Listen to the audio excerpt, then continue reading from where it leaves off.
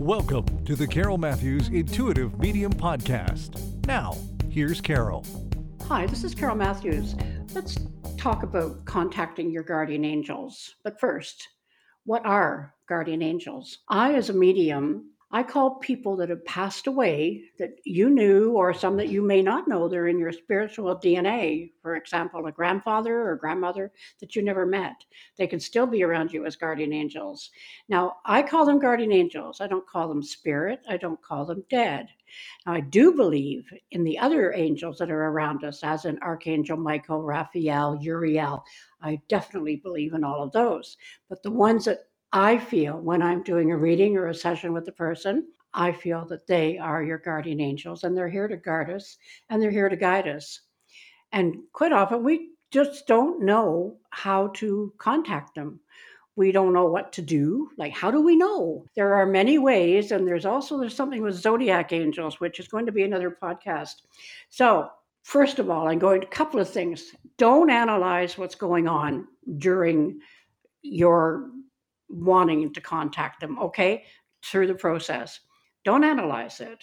Don't rush home from work or from other errands and say, I'm going to do this now. No, you're not. You're going to set the scene. You're going to get a pen and paper. You're going to get comfortable. Make your intention clear that you want to know who your guardian angels are. So just breathe very deep. Breathe deeply. Close your eyes. Put your feet on the floor. And remember, get comfortable. Vision a color. I like purple. I suggest purple. Vision purple light around you, around your heart and around your throat. And relax and just feel it. Now, thank them, your angels, for letting you know they are there. Don't ask them. Act as if it's already there. So thank them for letting you know that they are there. Go back to the warm purple color and the feeling that you have when you do that. Thank them, again, don't ask. Thank them, your angels, for a symbol that identifies them. Be patient. Go with the first thing that comes to you.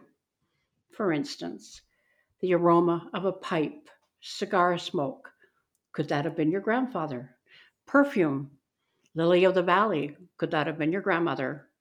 A flower that maybe somebody really, really enjoyed. Roses, carnations, whatever comes. Or even a heart. Sometimes we will see the symbol of a heart. Even a pet or a dog. Because I do believe, and I have seen it in my own personal life, that our animals can also be our guardian angels. Now, thank them for doing this. And thank them for a color. See how I keep saying thank? Thank them for a color. Again, the first one that comes to mind. You will see a color. Thank them for their guidance. Sit quietly and feel the warmth that is all around you. Then open your eyes slowly and take a deep breath.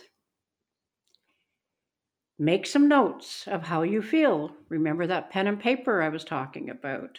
So make the notes of how you feel, how the experience felt, how you felt while you were sitting there and concentrating, and let the feelings last. Just go with them.